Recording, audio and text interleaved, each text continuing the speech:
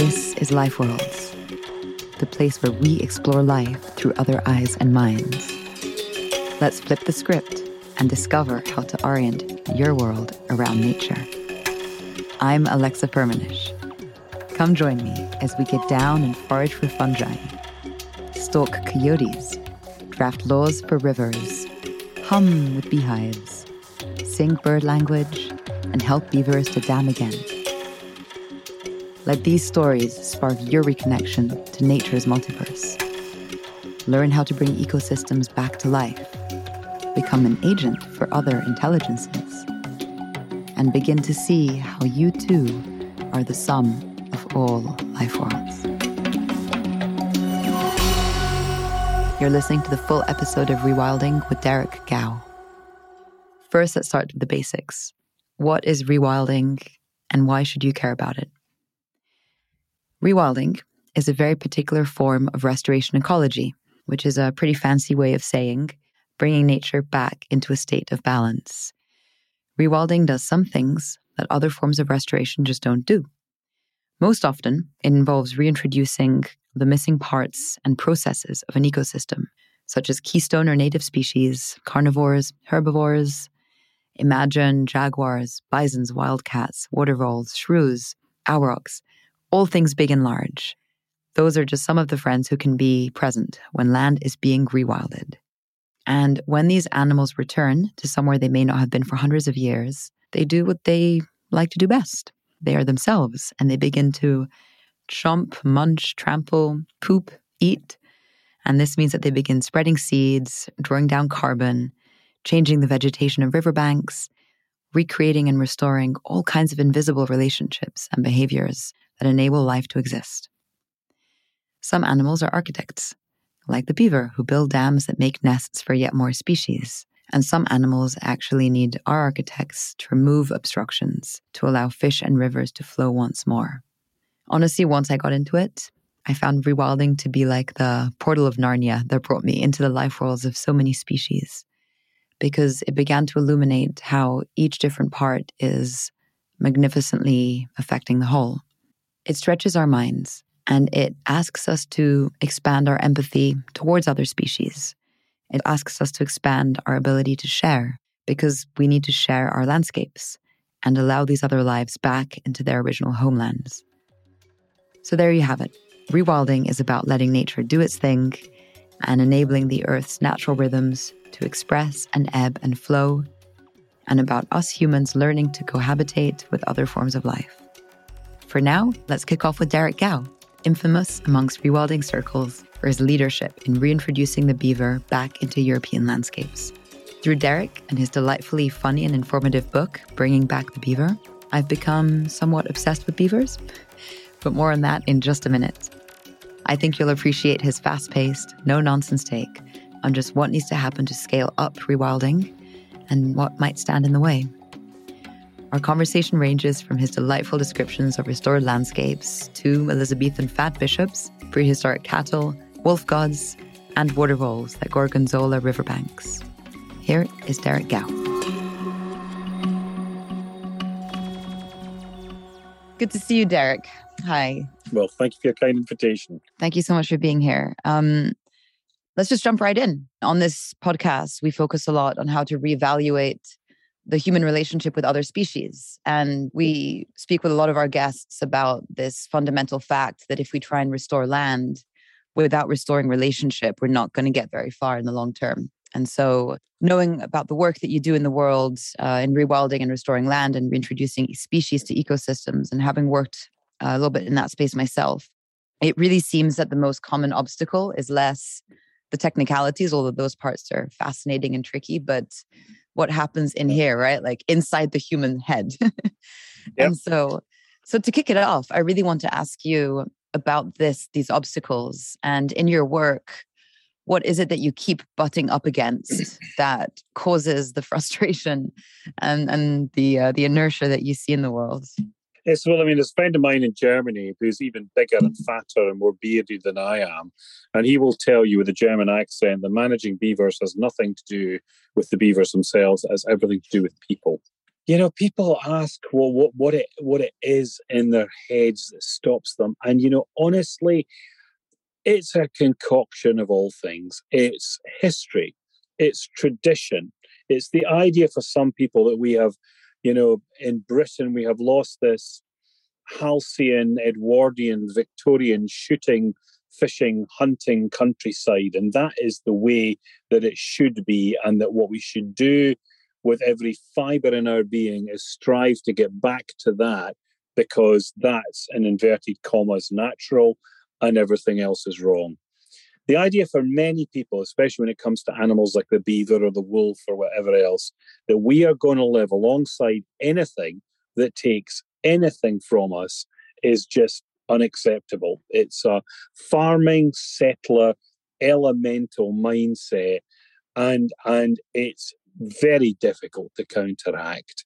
It's so deeply ingrained that having conversations with people who've reached that kind of mindset later in life, or even people in their teens who are heading strongly towards it, is next to impossible. They can't understand that when, if you're, I used to farm a lot of sheep, and we were lambing sheep efficiently, commercially, we'd lose about 10% of the lambs that those sheep produced. And that would just be things that were, born in a placental bag, and they would never breathe, or there would be all manner of other complications. And as you filled the bags outside the lambing sheds with all these dead lambs, you thought nothing of it. The knacker man comes, he lifts the bag, you lift the bag on with a tractor, they go away, they're burnt, you get a bill for them being burnt. And yet, if we'd left those lambs out in the pasture to feed things, and you'd come down in the morning when you're tired and you've worked ridiculous hours anyway, and you had an eagle sitting on the lamb, pulling its face off, then the first reaction of most people is to go and reach for a gun. And yet it's just crazy. All these surpluses that you see in life, the wildebeest crossing the Serengeti, the saiga in the Alta, in northern in Siberia, on their great life treks. They produce great numbers of young, or great opportunity, which predators have always used. And of course, sheep lambing artificially in high numbers for those predators is exactly the same thing. And yet we just don't seem to be able to rationalize or realize that. And we always view it, with a hostility based on the idea it's taken something from me, and that is unacceptable. That kind of absurd idea of, okay, this form of life is taking something from me. It's also deeply hypocritical, because the land used to belong to all these creatures before we turned up. And if anything, we took the land from them, we killed them off. And then we're in a slow extinction process and rapidly speeding up extinction process ourselves because of it. And so that feeling of ownership over land, have you thought to trace it back? Like, this land is mine, this pasture is mine. I think in the UK and in Europe, I'm from Switzerland, you had the enclosures right in the 12th century, and you had this idea that land was no longer commonly held. We wouldn't be able to move across the land in more organic ways. But this notion of my stream, my forest, my whatever it may be, is obviously at the core of what we're also being told to consume and to buy into as a global economy. So I resonate with what you're saying. Like, it's history, it's tradition, but it's also everything that we're told from the moment we're born to want and to strive towards, which is individual ownership. How have you changed minds? You've got interesting examples in your books. No, sure, I don't know if I have changed minds. You meet a lot of people, and there are a lot of people who say this is great, and there are a few who say it's bad, but I don't know. I have no idea as to whether I'm changing minds or not. I'm saying what I think, and yeah. I'm not even sure that, as you struggle to come to terms with your own understanding of issues like this, that it's right or wrong. But this whole thing of everything being mine is, it's my sheep, my pheasant. The beaver's cutting down my tree, it's eating my roses, it's gnawed a hole through my gate. Everything is mine. And, you look at a world now where 95% of the living biomass of the planet is us and our domestic animals. Regardless of the wonderful wildlife films you see on your TV on a Sunday night, you actually go out into the wider environment, which isn't a special nature reserve or something that's a relic landscape that people have preserved. and you just go and see what's there. And I mean, I do plenty of that, and it's just shocking. I mean, you so seldom see anything of any ecological value. Normally, what you're looking at are landscapes that are entirely played out. They are flayed to death, by sheep, or by with maize production, with the soils running off into the watercourses, the toxic silts underlying the rocks that are in the water itself. No life, no insects. Deer on one side, sheep on the other. You're just looking at a landscape that's an elemental breakdown. It's as near, okay, there may be some small birds, flitting through the trees, but even those have declined by millions over the course of the last few decades. It's kind of hard to see how you get much lower for some of these environments. And of course, that's once you've understood that, then you have to start to think about what's involved in rebuilding them. I think, without wishing to sound unduly gloomy on a sunny day, what you begin to realize is that the destruction has been very easy. But the actual putting things back together again is going to be bloody hard, and it's not something we're well equipped for, either from a psychological perspective, or really from a psychological perspective, or even in terms of ability or financial resource. We make a big fuss about this sort of thing, and we pass laws sometimes, but in the end, when you look at all the international treaties and you look at where you are a decade after the treaty's been signed, then things are not getting any better. Yeah, I think on that psychological perspective, this thing called the shifting baseline syndrome, right? Where you don't really know what something, if you never knew what an ecosystem was in more of its vivacity and expression, then you definitely will look at a tree farm and be like, wow, look at that beautiful forest. And I think I was guilty of that growing up. And then I had the chance to spend time in some old growth ecosystems and was just like, holy shit, we are so far from where we need to be. And kind of what has been seen cannot be unseen. And so I think about that a lot. Like, how do we get, especially younger people, because those who are entrenched in their ways are, at older periods of their life, I think are a little bit harder to change. But how do we get young people to develop the sensitivity to not see a landscape as it is? But there was this part in your book that I really loved in Bring Back the Beaver, where you spoke about surveying the ruin of a landscape. And you had this part that I'll just quote because it was so good. You said you interpreted the landscape and recognized beneath the veneer of modern human activity the ghosts of ancient beaver dams and the silted pans that they had left behind. And there was another part where you spoke about finding these empty nests of the water voles. And for me, that seems like a really interesting place to start. It's how do you overlay what the landscape was to where it is today and show people that gap and train them in the way that you managed to do, which was like, I don't see a landscape, I see ghosts. I see the shapes of things that were, things that could be, but definitely not the things that are. Like that seems like a really important skill to hone in young people as they're sort of growing up in these impoverished plains and moors. Well, you can talk to young people. And I mean, I've talked many times to many audiences as young people. I used to work in environmental education, and I met many, and I'm not sure, well, I mean, the older you get, the more you realize actually that you don't know as much as you thought you did, but you certainly become much more insightful, I think, in time.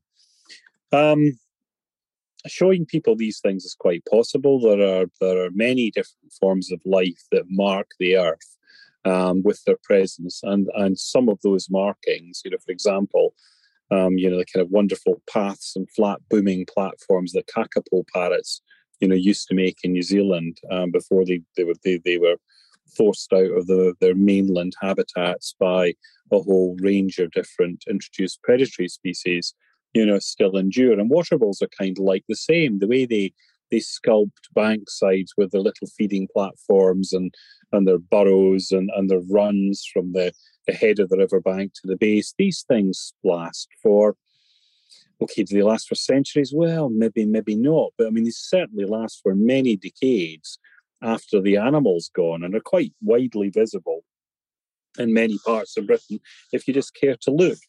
I mean, the same with the beaver dams. Yeah, that beaver dam complex up on the Barbrook. I mean, it was quite something. And you look at it from the air, and you look at where the water just sloughs backwards and forwards and backwards and forwards, and then you look at a modern beaver dam complex, and you can see exactly the same pattern, with the big difference being that, of course, the modern dam complexes have trees, whereas that moor above Sheffield has no trees anymore because the trees were, cut down by us in the Bronze Age, and then possibly willow regrew at some stage when the Saxons were here.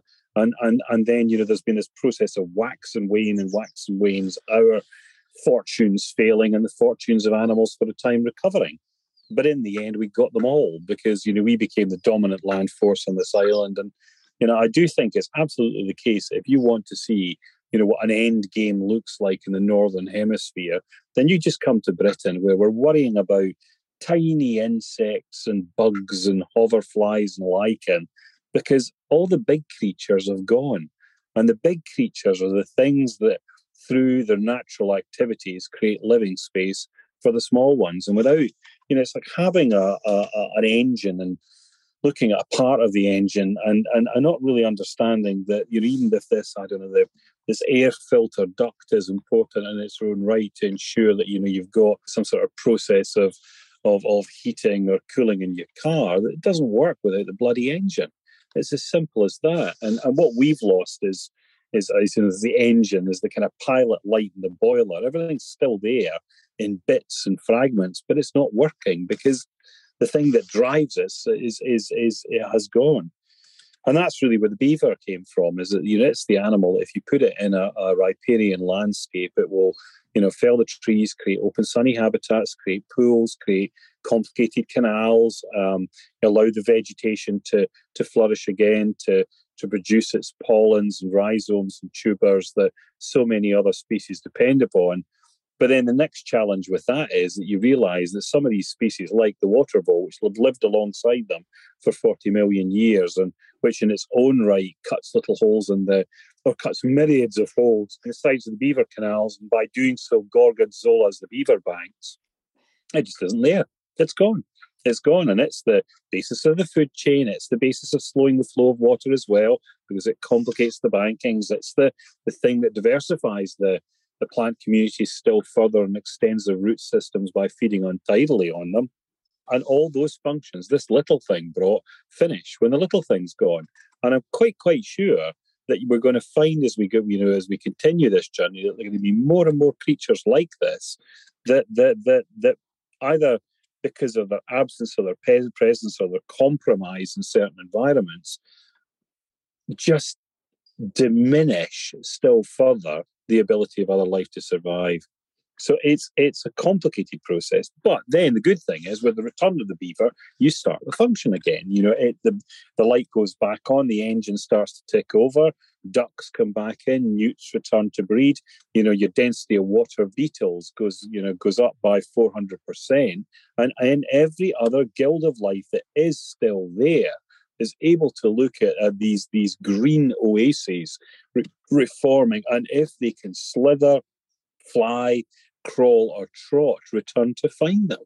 In landscapes that have been very badly abused by us. So, if you're a person of any intelligence, there's no problem about understanding that. And to come back to your initial question about what it is in people's heads that refutes this truth, the answer is I don't know. I mean, clever people come up with excuses as to why this is unacceptable, why, their lichen should be more important than a living, breathing, gurking, croaking, quacking world. And I don't know why they do that. I have no idea. It's not my mindset. It's something that's small and peculiar and that idolizes a hoverfly or a fish or a lichen, whatever. And those are the guys that are supposed to be on side and are supposed to be allies when it comes to species recovery. The farmers, you'd expect nothing other than opposition from. So I saw that that example on your Twitter feed this morning, and it's a group that I also respect immensely for some of their work, and I was actually very surprised to see that. Also because the lichen need the trees to be on, and if the ecosystem's dying and overgrazed, and it seems like a bit of a very myopic way of seeing an ecosystem for people who work with ecosystems. Well, I think it may be that the Trees for Life have gone along with other organisations who are infinitely less liberal than they are. But the problem is that, I've just had a week where we've sat down with Natural England to discuss how we move forward with beavers, and really the return of the beaver is a fairly binary thing. It's like a colleague of mine from Denmark once explained, when it comes to the return of the wolf in Denmark, the wolf is a creature that divides the water. You are either for it or you are against it, and there isn't a middle ground. And therefore, you come at times to an elemental human struggle where you say it is either going to be one way or it's going to be the other. And if you believe firmly that your way is the correct way, then you have to fight for that. There will be some talking with people who are reasonable, and there will be education, and there will be persuasion, but there will be some people who oppose to the last cell in their body the course of action that you advocate. And they will do everything they can, literally everything they can, to ensure it does not happen. And that's just the reality. And therefore, trying to create something that's entirely inclusive, that brings them in, where we all sit down and have a cup of green tea and a nice wee chat and then move on, it's not going to be that way. And you might as well realize that at the beginning. Even though I think one would prefer to see it another way, that is just the lucidity of what you're saying, and the practicality, I think, is really important, because we can't waste more time trying to create these dialogues if at the end of the day, I mean, that was what was so striking about your book, was time and time again, you got so close, and then some logger-headed fellow or female just sort of blocked these years and years and years of efforts. And I just don't know how you did it, to be quite honest. Like your perseverance, you are as perseverant as the beaver. And I have to say, after I finished reading the book, I've spent some time with beavers because I lived up in British Columbia for a while. Spent a little bit more time with otters, who also are just absolutely wondrous creatures. But I binge watched for about 2.5 hours beaver videos on YouTube. And one video led to another video, led to another video. And for anyone who's listening, I mean, please go to YouTube and start watching beaver videos and how they terraform. And there was this one little fellow who spent, I don't know, 2 months, he left his clan and was like, okay, I'm going to go on my own now. I'm trained. I'm going to make my own family. And he starts building his dam. And then, as a flood surge comes and the whole thing's wiped away. And he's just like, all right, I'm just going to get right back to it. And when I was reading your book, I was just thinking how your perseverance really mirrored that of the beaver. And I'm sure you've been told that before, but I thought it was incredibly interesting. On the subject of the introduction of large predators, if people resisted the beaver because of their fields and all of these other kinds of things, the large predators are more tricky, right? The wolves, the wildcats, or the woodcats, as I think I saw you had written recently, because they're also a direct threat to our hegemony, or our perceived hegemony. And something that could attack us or eat us, even though they don't really want to eat us or attack us, is something that we've just been so over domesticated to be terrorized of, and to shutter that away at all cost. There's an example I really liked, which was I spoke with Christine Tompkins, who's a friend, and she was sharing about how they reintroduced the jaguar in South America. And before reintroducing the jaguar, they had to do a whole campaign with the schools and the communities and resuscitate the pride of the jaguar and the stories and the myths. And people there were really proud, right? Of we have the jaguar back. He's going to be our hero. And I wonder, when I look at European society, if we could do the same for the wolf in the same ways we had wolf clans and we had wolf dances and we had we had these kind of pagan animistic ways of honoring the wolf. And I'm wondering if we could do the same in Europe as what they did with the jaguar in Latin America. I think the thing is, if you look at something like the wolf, I mean, in part, fear of the bear. There are many excuses for not having beavers here.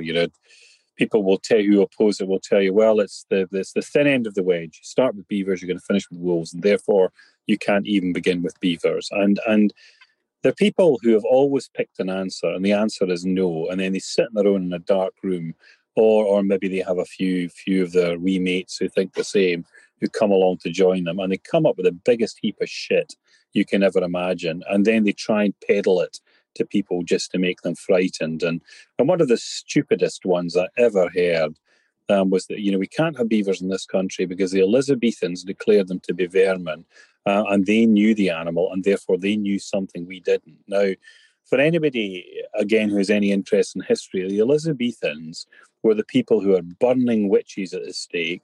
Yeah. And they're also, their church is trying to figure out at lofty church meetings. So there's a lot of fat bishops and abbots sitting there slurping pickled cod. And they're trying to figure out these meetings how you're going to sort of like conduct a dialogue with the tribes of dog-headed people they expected to find in South America, when you turn round to them and say, right, I'm going to give you some beads for your country, and they turn back to you and say, woof. Okay? So that's the level of the Elizabethans' intellect at points. And the idea that we're now going to turn around and say, well, they knew something we didn't, it's just, well, it takes a real luminary to come up with that one. But that aside, turning the wolf into God, well, there is a time when they were gods. There's working on a book about the history of wolves in Britain at the moment, and there have been a couple of little bronze sculptures found. There was I'm trying to struggle to think, but I think it might have been a Saxon cult of wolf worship, and they had these wee icons of a wolf devouring, quite commonly, a man, which were made in brass, and they worshipped these, and maybe there was some form of sacrifice associated with them. But the wolf, like many other wild animals, existed with us at a time when we looked up to them, and they were gods. They had power that we didn't have. They were stronger, they were bigger, they were fiercer, they were faster.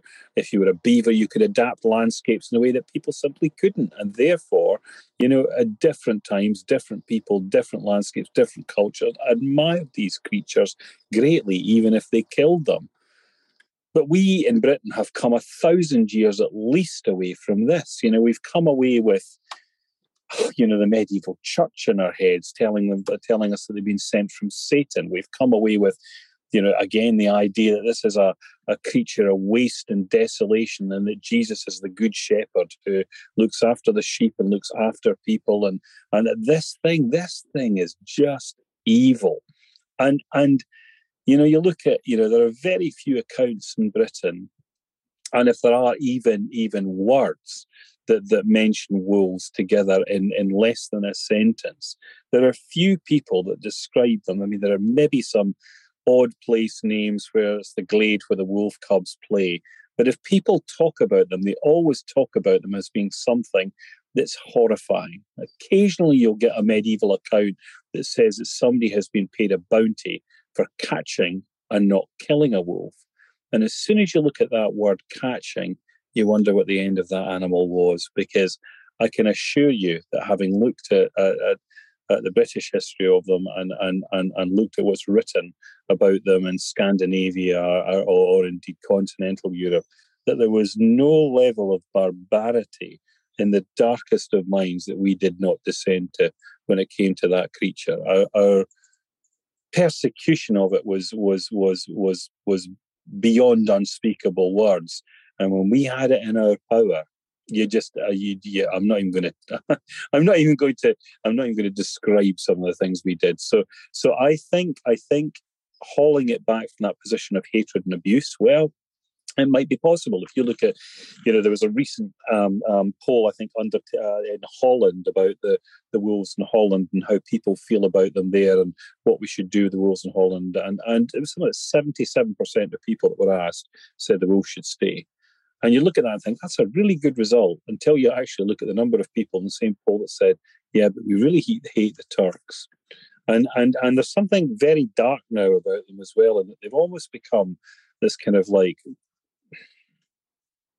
beast of the far right. They've been hijacked to be something that's, is better to have them than it is to have immigrants. And so I don't know, it would be something. There are many people who view them in a very different way, and it is very fair to say that the bad people in society are now nothing like as prevalent as was once the case, and that most people, of rational thought or mindset would consider, their abominations to be just that.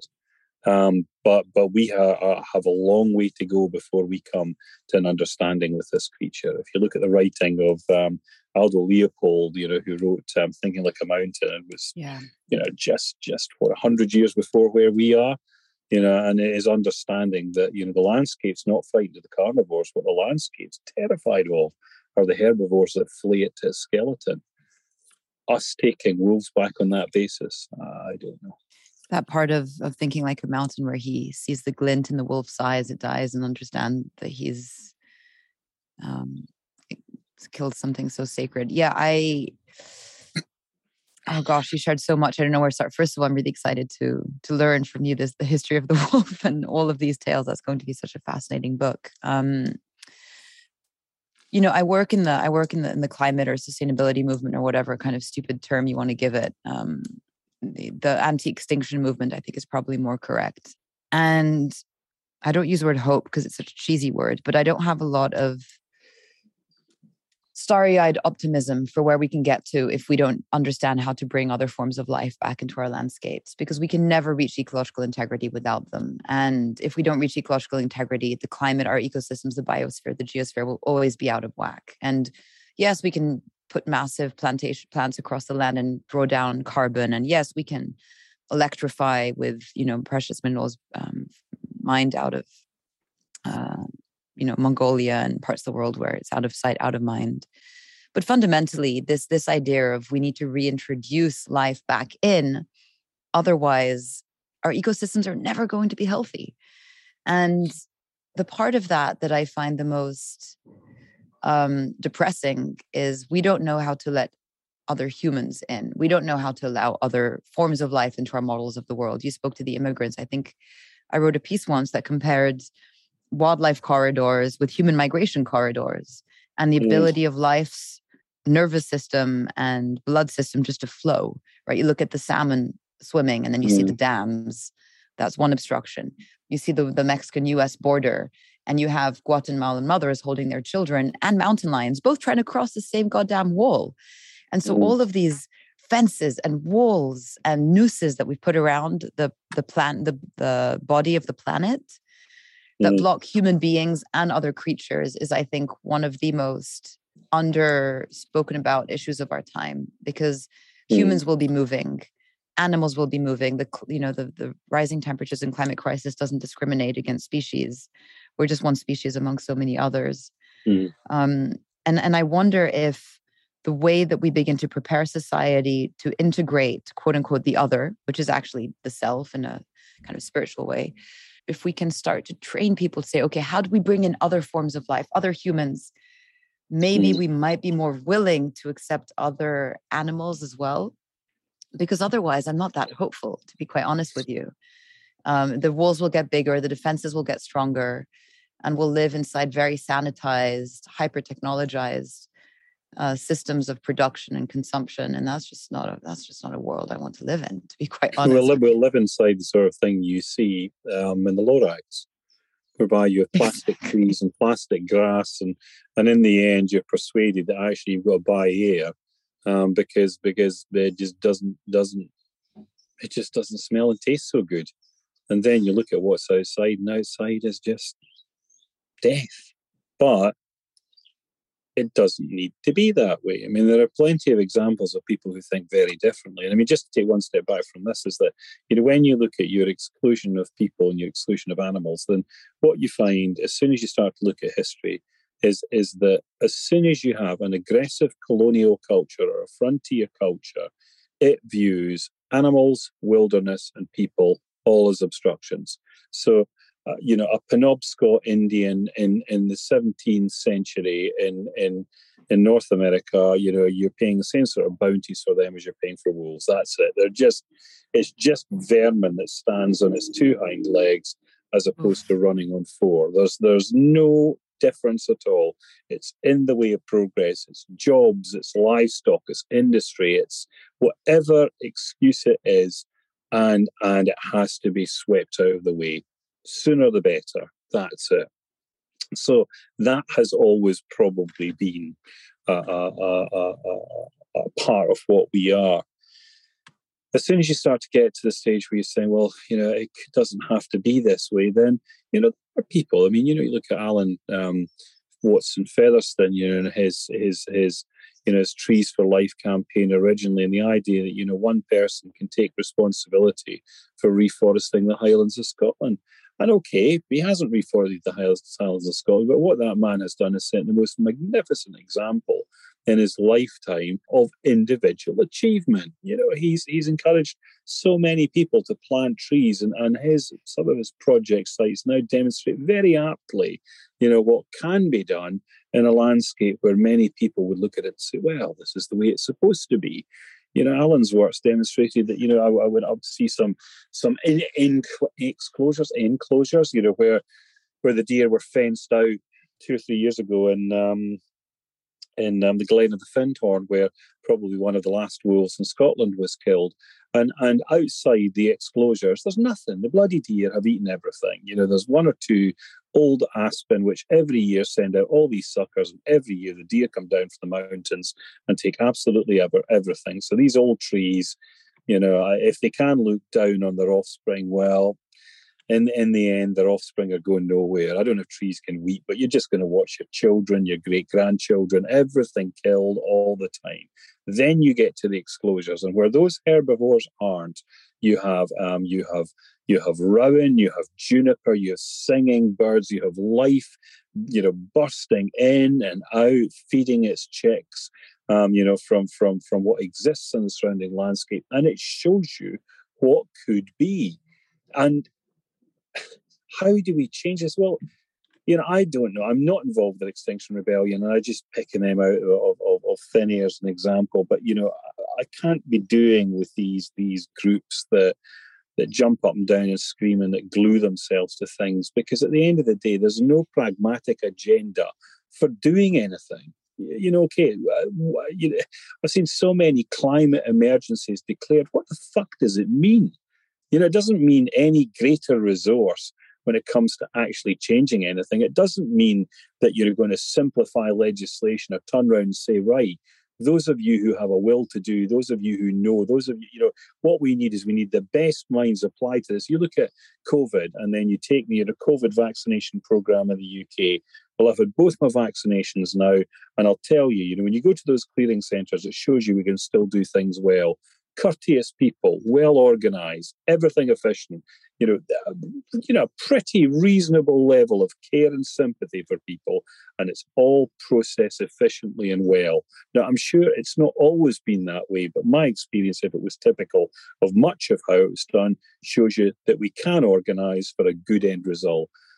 I think the shambles that comes from what we normally do is just down to the fact that things like nature conservation, despite the rhetoric, is really not that important. What you do is you leave people who are really not very able, with fairly poor resources, to try and sort out something they don't understand, and it actually makes them quite frightened.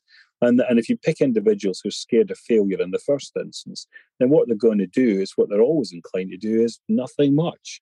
Because if you actually do something, if you do or don't do something and it might go wrong, whereas if you do nothing at all, then in the end, you marginalise your ability to go off the rails. So I don't know how you sort that out. That's got to be down one for leaders and people at the top to address, but it's certainly not working as is.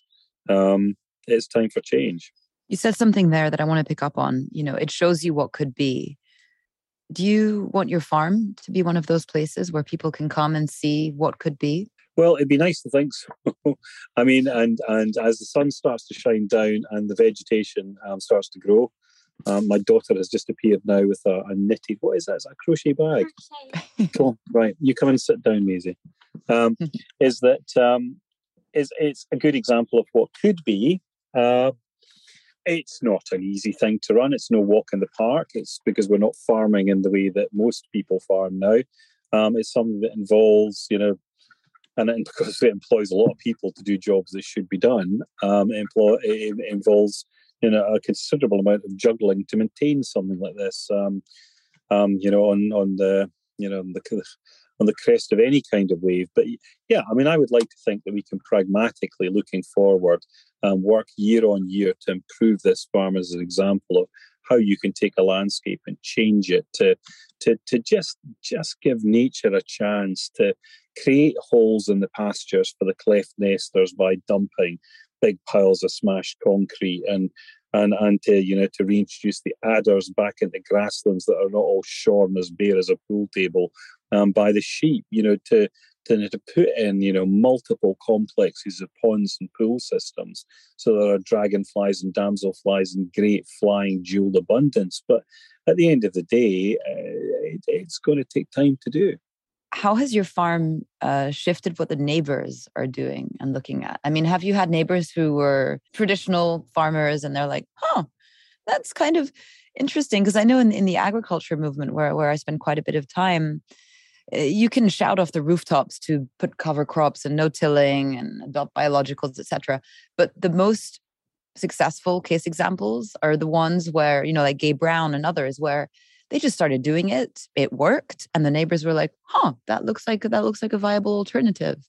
So I'm curious if you've had people around you who have sort of seen something working and just open their minds by seeing it. In as much as we ever have conversations about it, some of them will say, well, I can see how it works for you, Derek, but I don't think it would work for us because at the end of the day, we don't have the knowledge, we don't have the contacts, we don't have the will to do it. We're used to doing what we want to do. And then some would say, well, we're farmers. We're not here, to return this land to a wilderness, to reopen the drains that the generation before us put in to drain the swampy sphagnum sponges dry. We're not doing any of this bollocks.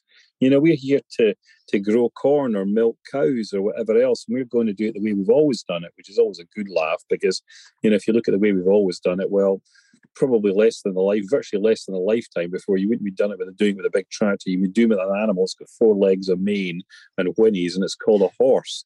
And there are bloody few of those left here. So, it's this idea that nothing ever changes and that we've always done it. Well, of course, everything changes all the time. The magnitude of something like switching from horsepower to internal combustion engines was absolutely vast.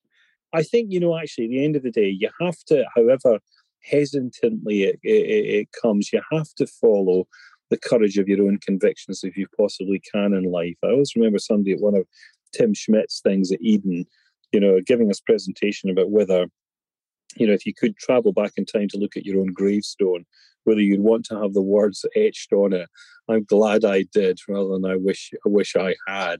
And I think that summed it up rather well. If you're going to do something different, you're going to be very unafraid of mistakes because at the end of the day, you're going to make them, and they're called lessons and they involve learning. And once you've made mistakes with your own money or your own land or your own animals or your own people, then you kind of tend to look at it and try to avoid making the same ones again. And that's always a really good way of viewing things. But yeah, it's none of it's as simple as it looks. You have to kind of roll with it. Me sitting here saying I want to do it this way has not always been an easy course of action for everybody. Meant an easy course of action for everybody else. So, but I think it's right, and I have no intention of changing tack. Well, it takes a dynamic mind to work on a dynamic world, right? Our world is, as you said, everything's constantly shifting and changing, and that was something I really appreciated in what you wrote in your book was, we're going to get it wrong the first times and some animals are going to die because this hasn't really been done before and we're just kind of feeling it out. But I think for anyone, we talk also on the podcast about what are the skills and sensitivities required to do all of this kind of work well, this reintroduction of life and this kind of re-enmeshing with life. And you mentioned a really important one, which is listening, looking, adapting, being sensitive, being okay, this is what the beaver is telling me it wants. This is what the vole is telling me or it doesn't want. And it requires, I guess, a lot of humility to be able to just see what happened and move on from it and not remain entrenched. But that's the only way to work with nature because nature is constantly changing and adapting and telling us what she needs or what she wants. You certainly need to preserve a capacity to rethink things, that's for sure. Yeah. Any journey you begin with, kind of firm conviction at its outset can very rapidly turn into something you never expected as you make your way through the forest. What's the conviction you recently changed or shifted from? Well, I mean, one of the interesting ones was, of course, you go to Holland, you look at the rewilding theory and the idea that within a ring fence, all these animals are going to be wild and you're going to leave them to their own devices. And of course, that's not realistic because animals become sick and you have a duty of care to them and you're going to have to manipulate that. But, one of the things we tried to keep here was a herd of het cattle, which are the ones that resemble the cave paintings. They were made by the Germans between the First and Second World War. And they, by people like Goering and Himmler, who wanted to have them as this example of how you could, through genetic selection, create an animal from the great Teutonic legends that heroes like Siegfried used to hunt.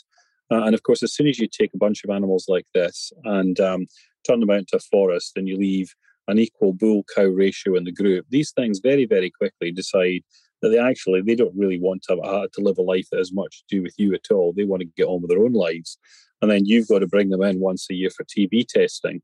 And to say that in the end it became a horrific experience is no under-exaggeration of what it was like. I don't want to fight with prehistoric cattle. We just have cattle that just, when you rattle a bag of feed, they come to you and they kind of like view you in a sort of amicable sort of way. And that hasn't ended well. So we now know that if we're going to have animals, and we are going to have animals with clean blood and clean feces out sculpting these environments we wish to create, because that blood and feces is very important for a whole range of smaller creatures that rely on these commodities, then the animals out there are going to have to be manageable ones and not things that have this urge in their head to utterly run free, because otherwise it will not be tolerable in any other way. So that's been quite a good life lesson, and we've come right back to keeping the friendly ones now. So wouldn't someone who doesn't want the wolves, wouldn't they rebut you and say, well, exactly, we don't want the unfriendly wolves in our landscape, just like you don't want your unfriendly prehistoric, sharp horned cattle around? The wolves are not like that. No, I mean, at the end of the day, they're things that might have an interest in us, and I'm quite sure that if you look at what we know of them, they can be very curious with regard to people, especially young ones. And I think you have to bear in mind, it's still very easy sitting here and with a computer screen in front of you and cars parked outside and a house with a wood burner and tea cooking on the stove to think that in our cozy world, it's very hard for us to put ourselves in the mindset of somebody from earlier times. But if you just kind of go back 2 months and into a different season, when you'd be wandering these clay roads in the early Middle Ages in clothing that was not waterproof, or in clothing, so when your leather sodden, that's it, it comes through into your heavy woolen clothes, and you'd be walking like a Michelin man. And then the roads are poorly kept, there are huge cavities in them, you could disappear into the roads, no problem. And the wind's howling and the sleet's blowing in a sheet, and you're out of time and you're on your own, and your horse is bolted and everything is just shit. And in this wilderness, it might not be a wilderness, in this landscape of despair and cold and fear, these things come out trotting out of a forest to look at you.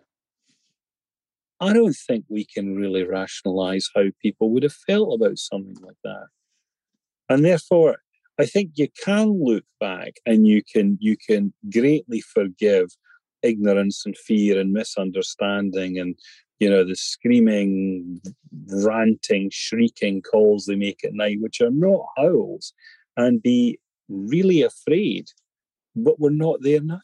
And if we're going to come forward ourselves as a species, we need to come to terms with things like that. And when you're listening to people who are still full to the ears of hatred and apprehension with regard to something that really isn't a particularly significant issue at all. You look at the number of people, today who are attacked and killed by domestic dogs. You look at the number of of sheep that are killed by domestic dogs. And if we eliminated the wolf because we were afraid of it and we didn't want it predating on our livestock, why on earth did we keep this infinitely smaller, infinitely more savage cousin? It makes not a blind bit of sense. And yet these things are closest companions. Many people have no other friends other than the dog that accompanies them through life. So it's a very odd mindset. You really transported me to that guy walking down that path. I've never thought of it quite in that way. Before we sign off, I wanted to ask you, it's an impossible question to answer, but like, why are you so in tune with what the land wants and needs? Like, why did you just say, we need to work with the voles, we need to work with the beavers? What is it about your own way of being that developed such a care for these creatures? I can imagine that it's something deeply intuitive. And, yes, maybe you read a lot of Gerald Durrell's books when you were a child, and that really affected your love and care for animals. And I'm sure there's things you can point to, but I'm fascinated by how people become who they are and how they become those who speak on behalf of other species in such a potent way like you do. You and the people you work with, and I'm sure your family as well, but what is it that kind of sculpted that and made that happen? Well, I don't know about my family. I didn't know my father very well. He died when I was very young. But I mean, the people who did know him, said that he was very interested in nature and he did care, but I wouldn't know. By the time I knew him, he was not a very well man, and we didn't know each other at all. So it is quite interesting. If you reflect on your family, I mean, they lived in very different times. I mean, Dad and his brother were children in a workhouse in Dundee. And when they finished their time in the workhouse because their mother had committed suicide, one went into the regular army and was captured by the Japanese at the fall of Hong Kong, and the other one went into the Merchant Navy and was sunk 2 times in the times that he was on those convoys, came back from the war, tried to make a life for himself, achieved it for a while, and then ultimately just dissolved. So I think you have to start to look at what's in you and pull what's in you out of the immediacy of yourself and appreciate how lucky you are to be given the opportunity to do something that is more important than the lives that other people had no option but to live.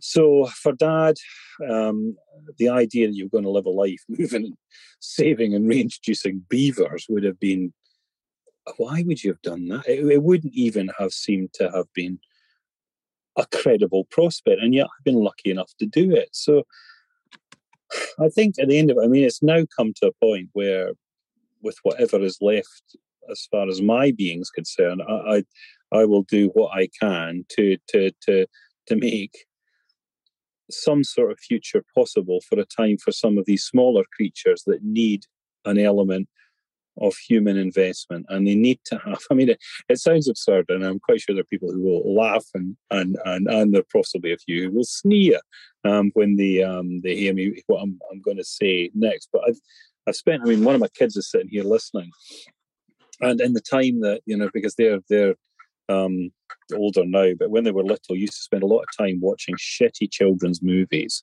and most of them were really pretty dire. And I never want to see another Thumbelina film as long as I live. But, you look at that thing, that Lorax thing, where, that wee thing is sitting in the tower with the beady eyes. What's it called? Can you remember the thing in the tower with the beady eyes? The Onceler.